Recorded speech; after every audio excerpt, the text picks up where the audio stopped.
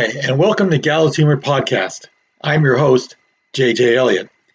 If you're new to this podcast, well, welcome. It's good to have you here.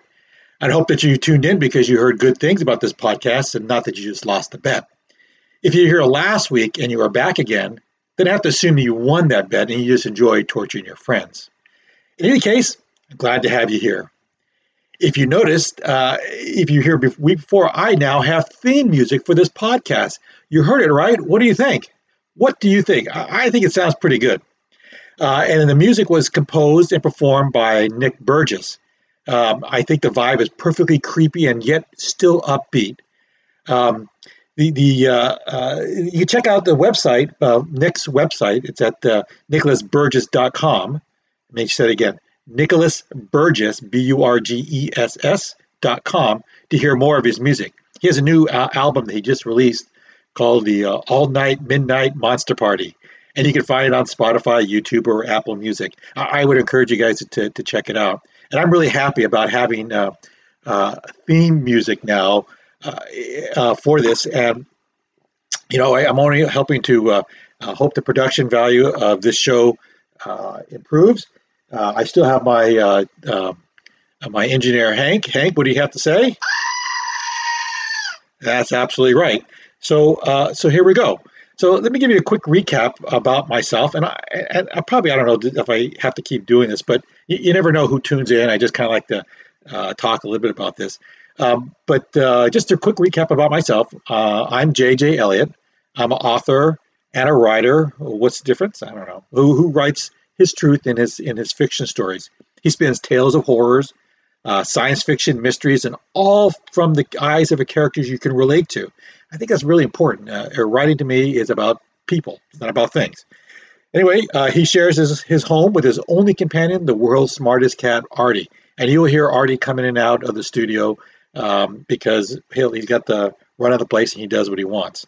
But JJ Elliott is also the alter ego of Jim Elliott. And while I see the glass as half full, Jim will only see it as half empty, but he's also probably sure that someone poisoned it as well. But anyway, we take turns writing.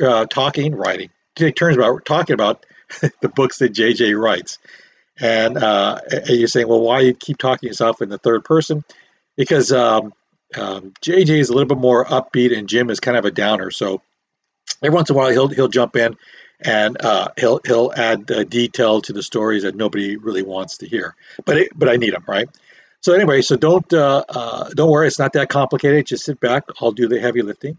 If you want to share your opinion about the show, you can contact me through Facebook at JJ Elliott Author. That's one word.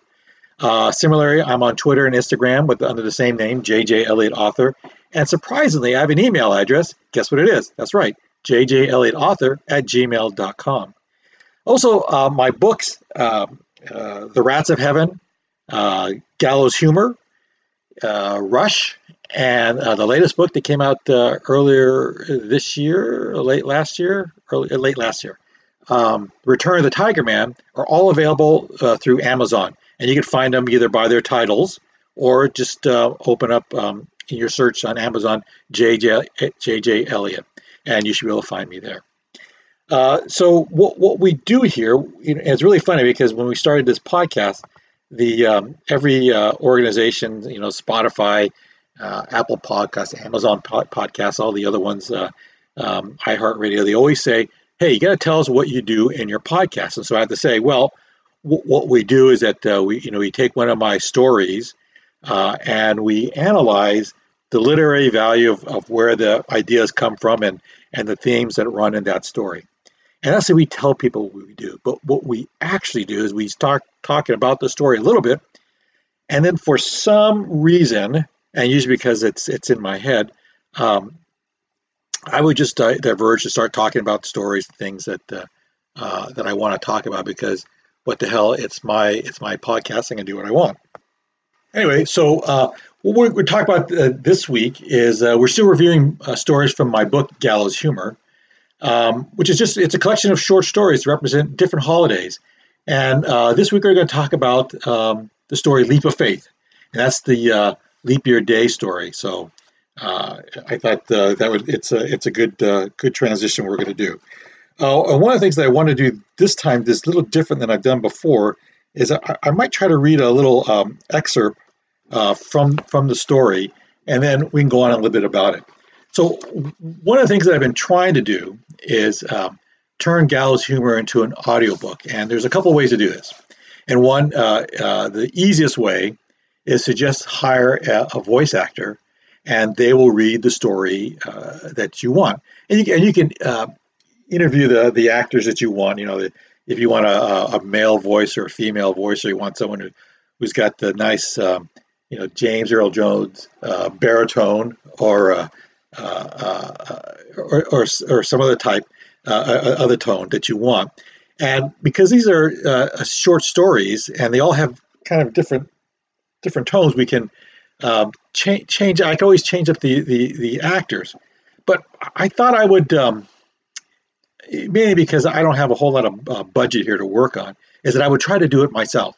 And so I started to try to read the stories myself. I said, how hard can it be? I wrote the damn thing. I should be able to just read it. And what it turns out is I start reading.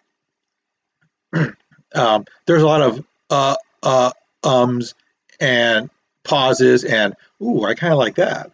And so I got easily distracted from reading it. So I'm still trying to do this. It's a lot harder than I thought it was going to be. It's a lot more time consuming than I thought, because while I can do this podcast, and it doesn't really matter if there's a cat that walks in and out, or if all of a sudden tanks start rolling down the street, that's just background noise, and nobody really cares.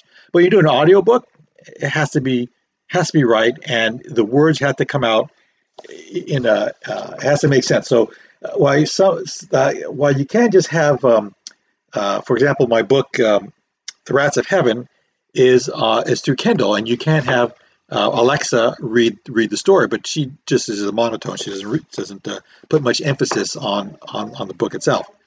But for me, I have to do this, and I got to do this. I got to do this work. I have to be able to read this without stumbling over the pages or the words as I write it or read it. See how I did that? So let me just try this first. So this is the story, Leap of Faith. And I'm going to try to read the first page or so, and we'll see how well this goes, all right? So this is from Leap of Faith. Sam had trouble sleeping, so he got up early to get ready for school and to prepare for his impending death. The water, warmer than usual, rained down on him and felt good coursing down his body. Sam had cataloged hot showers as number 22 of the 27 things he would miss most after he died. He dried himself and used a corner of the towel to wipe the condensation from the mirror. Dark brown eyes, embedded in a baby face, stared back at him. He pulled his face close, trying to peer into the blackness beyond the pupil, half expecting to see a grinning specter beckoning to him. The mirror steamed up again, and he pulled his face away. Sam saw nothing special, just a scrawny 14-year-old kid staring blankly back. On the day you die, shouldn't your senses be sharper? He should have awakened with brimming with enlightenment, imbued with special insight about life and the human condition that he could pass on, but nothing came to mind. He dressed in his favorite pair of jeans, running shoes, and a button-down off-white cotton shirt. Breakfast was so ordinary, hot oatmeal and a glass of milk. He tried to focus on the taste of each spoonful, hoping to heighten his sense of smell and taste, but oatmeal was, well, oatmeal. Sam quickly looked through his backpack.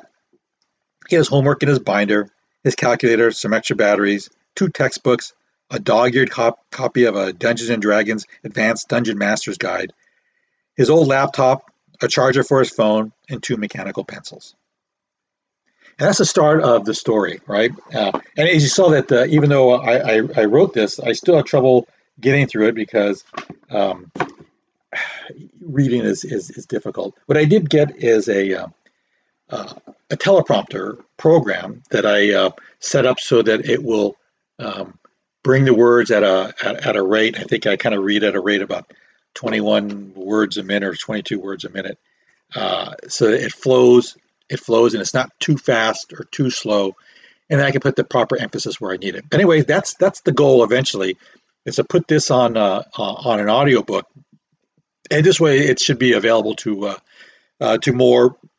more people. I am trying to broaden my audience, and while people will buy books, more people prefer to hear them in the car. I don't blame them. I do too. I've gone through most of Stephen King stories in audiobook format. It's easy that way. When I, in Jim's real life, when he had a job, a paying job, he listened to audiobooks all the time. But anyway, so back to the story. So Leap of Faith, in the story, the protagonist is Sam, as you heard, and he's a high school sophomore who's convinced that he knows that on leap year day, he is going to die. And in the story tells you all the reasons of why he believes this to be so. But in any case, Sam had a near-death event, and where his best friend, Polly, had pulled him away from being hit by a car.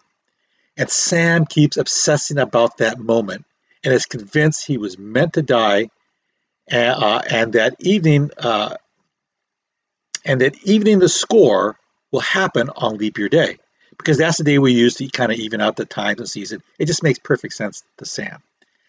So who's Polly? Well, Sam and Polly are nerdy best friends, where Sam is the introspective one, Polly is the gregarious extrovert. And through a series of circumstances, Sam has to perform a death-defying jump from a rooftop on the top of a 12-story building. And that's a setup for the story and of what happens to it. And it's one of my favorite stories. I kind of wrote this a while back. And if someone thinks that, hey, was there a movie based on someone who thinks he knows when he's supposed to die, and death kind of comes for him and all that? Yeah, there was. I think it was what's the name of the movie? They made a whole bunch of them. But I can tell you that I actually wrote the story before that movie came out, about 20 something years ago, when I wrote the story, and it came about a couple ways. I kind of like the idea of something of a simple task of having to do, which is say a running long jump, right? And I don't know how far you could do a long jump, but in high school, I don't know, maybe 10 feet, 12 feet, maybe not that far. But what happens if you have to do it on top of a 12-story building?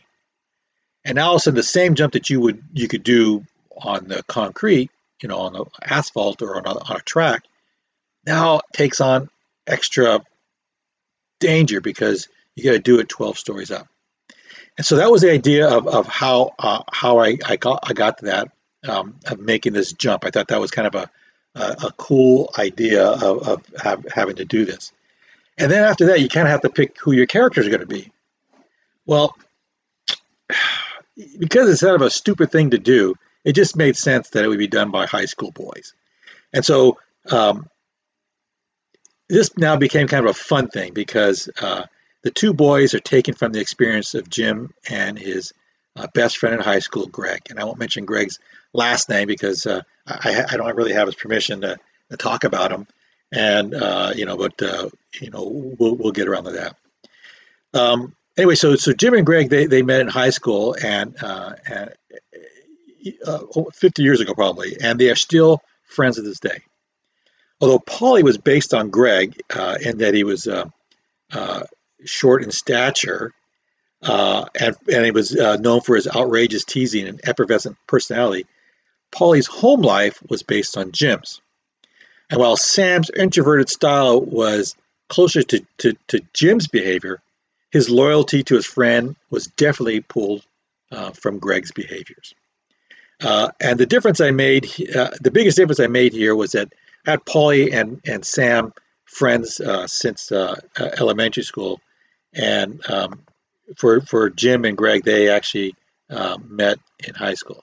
As I mentioned, they actually met in chemistry, and it was second semester. So after the first semester, the teacher wanted to move some things around a bit, and he took Jim, who sat in the back, and moved him close to the front, and he sat him purposely next to Greg, hoping this. Believe it or not, this is what he wanted. And so he was kind of hoping that Jim would be a quiet, respectful influence on Greg, and didn't quite have the effect that he was looking for. In fact, if anything, it was the other way around. Jim found Greg's quick wit and his easygoing manner appealing and refreshing, and he thought the guy was funny and smart. And so, in really no time at all, instead of having one smart-ass kid in class, he now had two. And Jim and Greg just complement each other really fast, really well. They would shoot out jokes and stuff, boom, boom, boom, one after the other, and they made chemistry fun. They also end up having classes later. I think they took physics together too, enough that I don't know if everybody retired or lost their hair, but they were a great team and pair that way. But Jim was kind of leery of Greg's intentions at first. They really had nothing in common, really, and yet Greg seemed to accept Jim as his friend with no conditions whatsoever. So, but Jim's dad had a strict no friends policy. He always said he didn't send you to school to make friends. He sent you to learn and for nothing else. And he didn't like the idea of you hanging out with people. He always said these so-called friends of yours are only wanting to tear you down and ruin your life, and they're up to no good. He didn't like you dating because girls only wanted one thing, and that was for you to get them pregnant so they could marry you, and you'd have to take care of a family, and again, they would just tear you down. That was it. And his dad, Jim's dad, always touted as a badge of honor that he himself had no friends and he never needed any, which just isn't exactly true about his dad. His dad did have some friends, although and every once in a while he did have to call them. But for the most part, he was a very standoffish man, and he wasn't the easiest guy to get along with. Anyway, so there's an incident in this story where Sam witnesses Paulie's dad slapping his friend around, and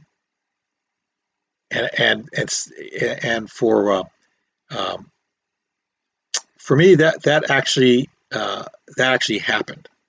That was an event, and it happened, and Greg was the one who witnessed it. And I remember Jim thought for sure that I think it happened on a Friday night or something like that. That for sure on Monday, Greg would just be telling everybody about, what an ass Jim's dad was, and how Jim just got slapped around, and that would just be the end of their friendship, And on that Monday, Jim did his best to avoid seeing Greg, or to avoid him, but Greg didn't. He actually he sought him out. And Greg only asked really two things of him. One was, "Are you okay?" And the second was, "So, what are you doing this weekend?" And even after all that, Jim was like, "Dude, you're gonna get me killed." And Greg was, "Well,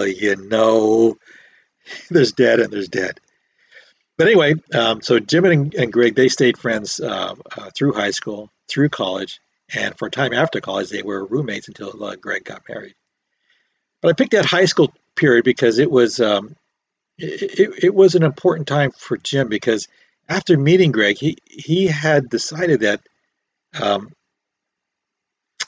living his life and experiencing the things he wanted to experience was worth it, and he knew that he would suffer the consequences if he was if he had disobeyed his father, and his dad really had one rule: obey me, and he only had one punishment, which was they beat the crap out of you. So if he did what he wanted to do, he'd be openly defying his father, and there would be consequences to pay, which is physical punishment. But during that time of high school, his junior year, senior year, and maybe the first 2 years he went to a gym and went to a junior college before he went off to school. He he was going to defy his father and do what he wanted to do, and Greg was the best his best opportunity at that. And after Jim left for college, he never moved back home. That was it. Um, but there's one thing about Greg that I wanted to say about him, and that is um, he is the only close friend who actually um, bought JJ's books, and not only that, he's read them because he commented on it. And in fact, when he read Gallows' humor and this story in particular, he called up Jim and he says, "Ah, you fucker, this is about us, isn't it?" Yeah, it is. And he laughed because he actually recognized some of the scenes in this book. And I won't tell you everything, whether the things that happen here, which ones are true and which ones are JJ's inventions. But I can tell you that the intent and the dialogue and a lot of it were the way high school boys spoke to each other on that. But it was my uh, along with coming to the story, it was sort of a I don't know, a tribute to my friend, and I'm glad he recognized himself right away in the story on that. And although like I said, he is the Polly in the story, but the family life was definitely mine. But the attitude that Polly has is the same one Greg has, and he's just it's the guy's he's an amazing man. Um, but anyway, so he actually, like I said, read these books. He bought my books and he read them. And I can't really say that any other friend or family member I know, a close family member or friends I know, have actually bought my books and read them. Some bought them, but have you read them? No. And some I gave them to him. Here you go. You don't have to. I give you these books, and every once in a while, did you read it? I've been meaning to. Can't you make an audiobook of it? See how we got back to an audiobook. But anyway, I think he listens to this podcast, and if he is, I will remind him of this, that his inside basketball game is weak. And if he ever tries to drive the lane, I always swat that ball away, Gimli. You hear me? Keep that out of my house. Anyway, so that's that. But I would also, I don't want to make this strictly about my friendship with Greg, and there are stories that I could go into, but someday he may want to run for political office, so I can't go through all the stories. But I can tell you that we had many adventures together, road trips to San Francisco for one. I remember that one because he kicked out my window in the car on that one. We had houseboat trips outside of Vegas to Lake Mead. We used to play basketball with friends every, I think it was every Saturday morning or Sunday morning. It was like some ungodly hour. But back then, you could just play basketball time, and that was a big thing. We played basketball all the time, every week. Although Greg still is shorter than most people. He does have a good, pretty good shot, and he is. God, I hate to say this. I hate to say it, but he is a fraction of a second faster than me, and so sometimes he can get around me. But for the most part, I just swat his shots away. But I have a lot of other friends, and I don't want to just talk about Greg. Though he was the idea for Paulie in this story. I kind of want to talk about some of the other friends I have because the last few years have been kind of rough for Jim, and I would be remiss if I didn't mention these guys who actually kept Jim alive these last few years. And believe me, it wasn't easy. And when I say they kept him alive, that's no joke. There's my buddy Delton, and I'll speak more to him later because there's another story in here that Delton helped inspired. He's a really good friend of mine. He passed away last year, but I'll talk more about him later. But there's also Josie. And Josie, she's awesome. She will call me once in a while, hey, just to grab a beer. And for some reason, it says, okay, we'll just have a beer or two beers. And then before I know it, I'm singing karaoke in some dive bar. Um, and this usually occurred on a weeknight, like, hey, Wednesday, or Thursday. She said, hey, let's go get a beer. Hey, we have to work the next day. She said, I know this will only be a couple, only be a couple. And like I said, before you know it, then here it is at midnight or 1 a.m. and I'm in a bowling alley someplace. Um, but she was a lot of fun that way. Of course, there's two of my older friends, not oldest, but the older friends, Malcolm and Maureen, and they don't live anywhere near me. So I'm down here in San Diego. Malcolm lives up in Oregon, and Maureen up in the Bay Area someplace. But these people will just check on Jim from time to time just to see how he's doing. And I didn't have to be long. Hey, what are you up to? And they would tell me a little bit about the stuff that they were doing, and Jim would answer back. And sometimes sometimes that's all it took to make someone's day. And I'm going to remind people of this. If you have some friends you haven't spoke to in a while, you should just give them a call. That's one of the things I kind of like about Facebook. There's other things I don't like about Facebook. One of the things I like about Facebook is that I can keep track of some friends, a lot of them from high school, who I haven't seen in decades.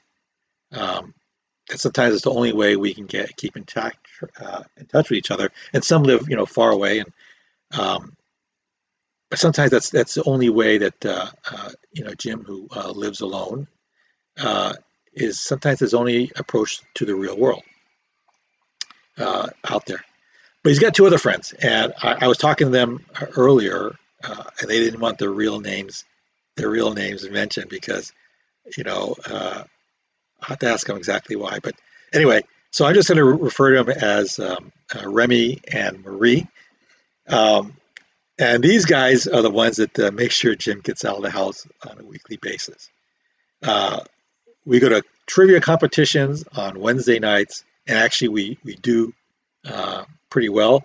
The name of our team is the Fainting Goats. Not the Screaming Goats, Hank, the Fainting Goats, all right? And we've done pretty good, and actually I have to say that one thing about being an old guy is that I have a wealth of useless knowledge. The things that really stump us is, I think, modern music, and any music came out after the year 2010, stumps us. But we also play, Remy and Marie, they invite me over to play board games with them. And, we play Catan a lot. I still haven't figured out exactly how they cheat at this game, but it's the only way that they have won as often as they do. We play other ones too. There's Pandemic, and there's Betrayal. We play different versions of Flux, Exploding Kittens, and all these other games. And we're going to have a show where we're going to talk about some of these games that we played, and I'll try to have either Remy or Marie on, and we'll do this. And they also let me play with their kid. They had a baby recently, because within the last like 14, 15 months ago, and they let me babysit this little girl, and she is just an adorable little kid, and it was really funny because they go, well, you didn't kill your other kids, which is true. Although I did have to mention that I dropped them every once in a while, but I did short hop one of them, so it was okay. And my daughter only ended up in the urgent care twice, and that was one because I was swinging around by her arms, just kind of flying. By the way, don't do that to little kids because you can dislocate their elbows. And so we had to go to urgent care for that. And then the very next week, I was playing with her on the bed, and I jumped on the bed and bounced the kid right off, and she hit the nightstand, and blood squirted from her forehead. But other than that, and another incident, but other than those incidents, and maybe a fourth, I didn't damage the kid. Uh, she too terribly bad. But they let me babysit anyway. So Remy and Marie let me babysit their kid, and which is for me, yeah, that's a great thing. Um, and it's funny because Jim, he will tell you that he, that life has probably kicked him in the head more than on more than one occasion. But if he's honest with himself, he'll tell you this: that he's been lucky in one aspect of his life, and that is that he's met some really amazing people who know him and yet still stayed in his life as friends through all his ups and downs. And and he has some crazy ups and some really devastating downs um, on that. And they still stayed friends to him, and sometimes they even took his side on things and on that. Anyway, so he is he's grateful to know such terrific people, and he does want them to know that he loves them all dearly. And there are other friends I have too, by the way. These guys are just the ones who are super special, and in the last few years, they kept this boy alive. But Jim's got a lot of other friends as well. Uh, you know, so, some Star Trek fans. There's one recently. Sater is his name. I was over at his house. We were watching um, Star Trek movies the other day. I promised to come back again. We're going to do that again sometime. Um, but that's just the thought that you have some people in your life, and the ones that linger for some reason, you got to hang on to. And like I said, these guys, Greg and Malcolm, Maureen, Remy, Marie, they've seen Jim in his absolute worst, and still Josie too, actually, and they still give him a call. They still seem to like the guy, and there's not a lot to be said about that. Uh, but I want to tell you something else about Sam and Polly. I hope you've enjoyed that story if you get around to reading it. It is a good one.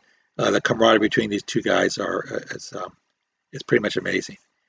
But I want you to know their story isn't done yet, and uh, and currently um, I'm writing another story about the two that will be included in the second volume of Gallows Humor, called Gallows Humor: Tales from the Bar.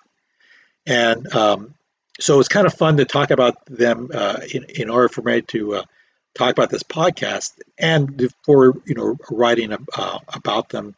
I kind of had to rewrite this, or reread the story again. Oh yeah, yeah, yeah, that's who these guys are, because for JJ, he's got to get back in the mindset of these characters as he writes it, because he tends to write it from Sam's voice, just because Paulie is so out there that it's hard to get a grasp of his thoughts that make um, to give the story, I guess, a serious vein to it on it. And I thought about doing it. The story that I'm working on now, and I don't really have a working title for it. Uh, Crap, I don't have a working title for it. Um, but um, uh, but I started to write this one, and I got through, I don't know, maybe 4 or 5 pages. So it's about 500 words a page. So it's about 400 or 500 words into this thing, or 250 words into this thing here, and the story wasn't working. Absolutely wasn't working.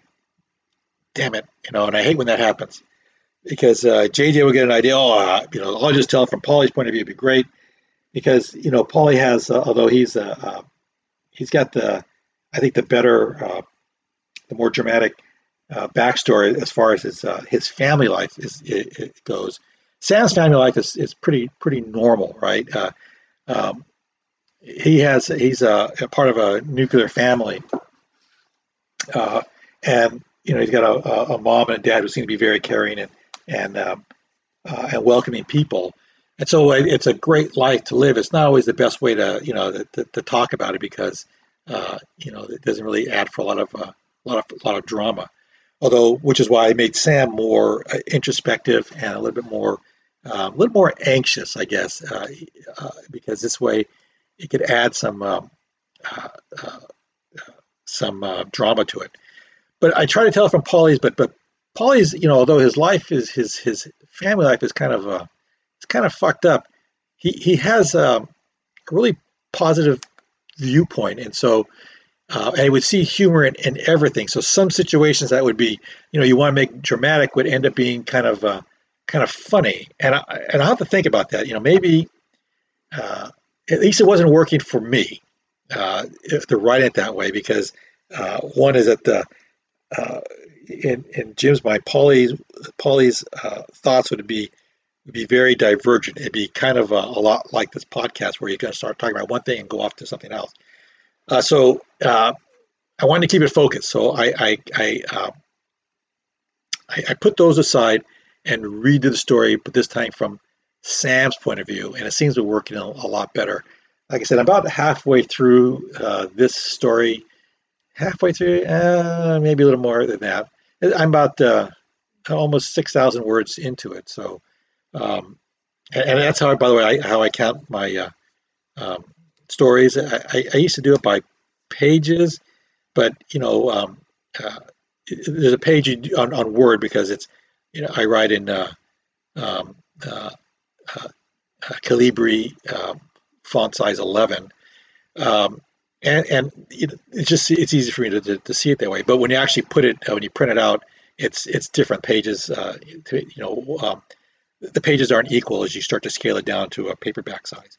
And so I do it I count by number of words, and that's how I can tell whether I got the right length that I need for a book story. So I try to shoot for about it's got to be at least 5,000 words for a good short story. And if you go beyond 20,000, then you almost got a novella on your case there, on your hands there. So try to keep it at that.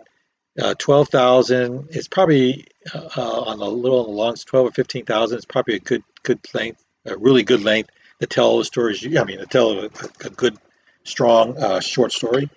So like I said, about 6,000 words. It's probably turned to be maybe 8 or 9, maybe it'll be 10,000 words on it. But anyway, there's a second part for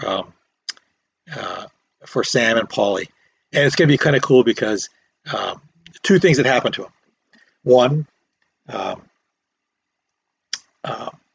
Paulie meets a girl, and the second part is there's a haunted house involved, and there's going to be a tie-in between this haunted house and the novel I'm doing, The Shadows of a Ghost, which is a haunted house story, where the two kind of tie together. I kind of like having this shared world. So it'll be a little taste of a haunted house. I don't know if this will be the haunted house, but just that there is a haunted house.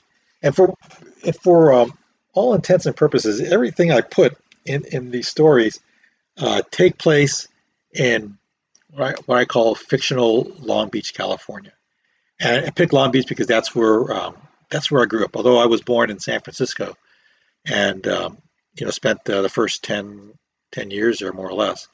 I don't think I considered myself growing up until we moved to Long Beach. That's when things happen. And for me, that's when I met people who were going to be friends for life. That's where I went to high school. My close friends my parents are still alive, believe it or not.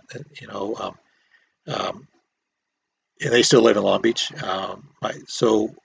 And Grace, he still lives up there. So I still have a big tie to Long Beach, and I call it fictional Long Beach because it's not Long Beach as it looks today in the year 2023. It's Long Beach as it kind of sort of looked in say 1975. Um, in that, what I liked about that part of Long Beach at the time was the downtown area was uh, mixture of some large stores, like your Sears and your Pennies and your Woolworths. But they also had a lot of mom and pop shops there too. Long Beach was filled on Pine Avenue. The local newspaper, the Independent Press Telegram, was on the corner of Pine. Across street on 6th Street, I think, was Thrifty's drugstore where you can buy ice cream for a nickel. On Pine Avenue also was the one of Jim's favorite places, which was Book Barn.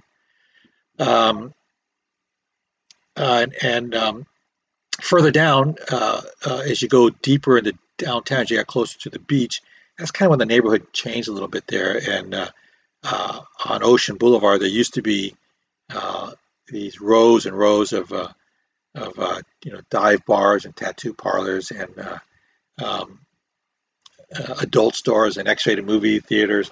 It was sort of a very sleazy part of town. And City Hall was there.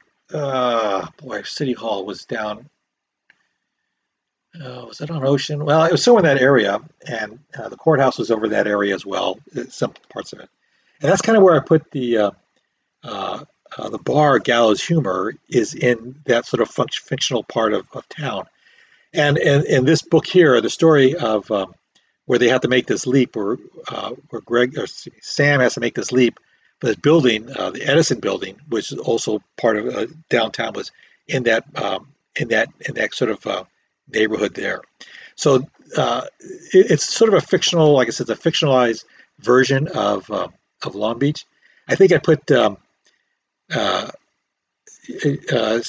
and Paulie living on the west side, which is, if you knew Long Beach, there's the LA River that sort of divides the west side of Long Beach from the rest of Long Beach. And Jim grew up on the west side, although Greg didn't. But in this case, I think I put both Paul and Sammy on the west side because, well, west side is the best side, as we used to say. And anyway, so I put it there purposely. I didn't really state where this haunted house was, and I kind of put it kind of close. So there is the high school I went to, Long Beach Poly High School, is on Atlantic and 16th. I sort of put it sort of in that neighborhood, this haunted house. But it is fictionalized, so that the distances are a little different in any case. But anyway, so that's kind of what's going on for the next just let you know. Here's another story for Sam and Paulie coming out. Like I said, Paulie gets a girl, and they find a haunted house. Anyway, so that's what I got right now going. And I hope you've enjoyed this podcast. And hopefully it's a lot clearer now to hear me than it was before. So, like I said, this is a one-man operation. I haven't quite got all the kinks worked out of it, but I think I'm getting better at this. I talked to my daughter, and she's going to help me find Nick to get the intro music.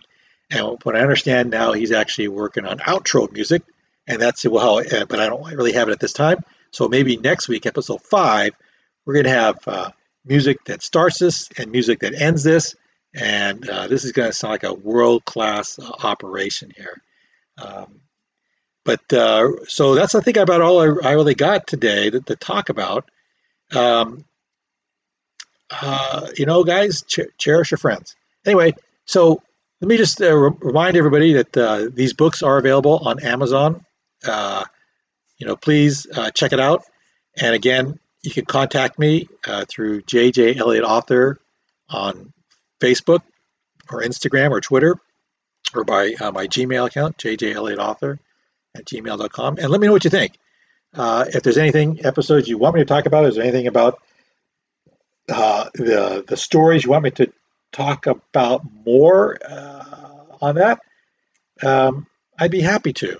And then, like I said, I'm going to have some friends over. Maybe I'll actually have both Remy and Marie over to talk about board games and how well they cheat at it. Um, and there's also, there's another guy, uh, the artist who did the cover for Gallows Humor and did the cover for the Rats of Heaven. And he's an artist for both Rush and Return of the Tiger Man, which are graphic novels. The guy is absolutely fantastic, Gauze Moses. Um, I know he listens to this podcast, and I want to make sure I give a call out to him because Gauze is he's a fantastic human being, and we kind of collaborate on stories, at least the comic book stories we do. Um, the home front, on that, and I've been promising that I'll get the second issue of Rush out um, sometime this year, so we could start the artwork on that, and then the second part to the home front story, which will be coming up as well. But I just wanted to mention Gauze because he's a terrific guy, um, uh, hell of a artist, and he's been a very good friend of mine as well. Uh, these guys who've known Jim through his really bad bouts of anxiety and depression, they encourage him to keep going, find the way to get up and write, and sometimes it was their encouragement, especially Gauze. I was supposed to, I had finished Return of the Tiger Man in June of last year, right? And the artwork is done. He'd give me the artwork. All I had to do was complete the editing um, and put the book together. And couldn't do it. Jim couldn't do it. He couldn't find the will um, to do the last few steps. And I had contacted Gauze and I kind of apologized. Sorry about getting this out. I just don't feel it. And he was very understanding. Dude, he says you'll get it done when you get it done. And I was grateful for that because he could just said, dude, like I got work to do around here. You gonna put this out or not? So he did. He totally understood it. And he's one of these guys that and I've never met the guy personally. We spoke on the phone. He lives in Texas. I'm in California. We've been friends on Facebook for a while, and I've spoken to him on the phone, but never met him in real life. I plan to someday because he's his artwork is incredible, and you get a chance. Skull Punch Graphics on Facebook. You can check out his artwork. He has one that he just did of the dragon from Dragon Slayer, the Vermithax Pejorative. Awesome because it is one of my favorite dragon movies, or sword and sandals movies. I guess I don't know what you want to call it,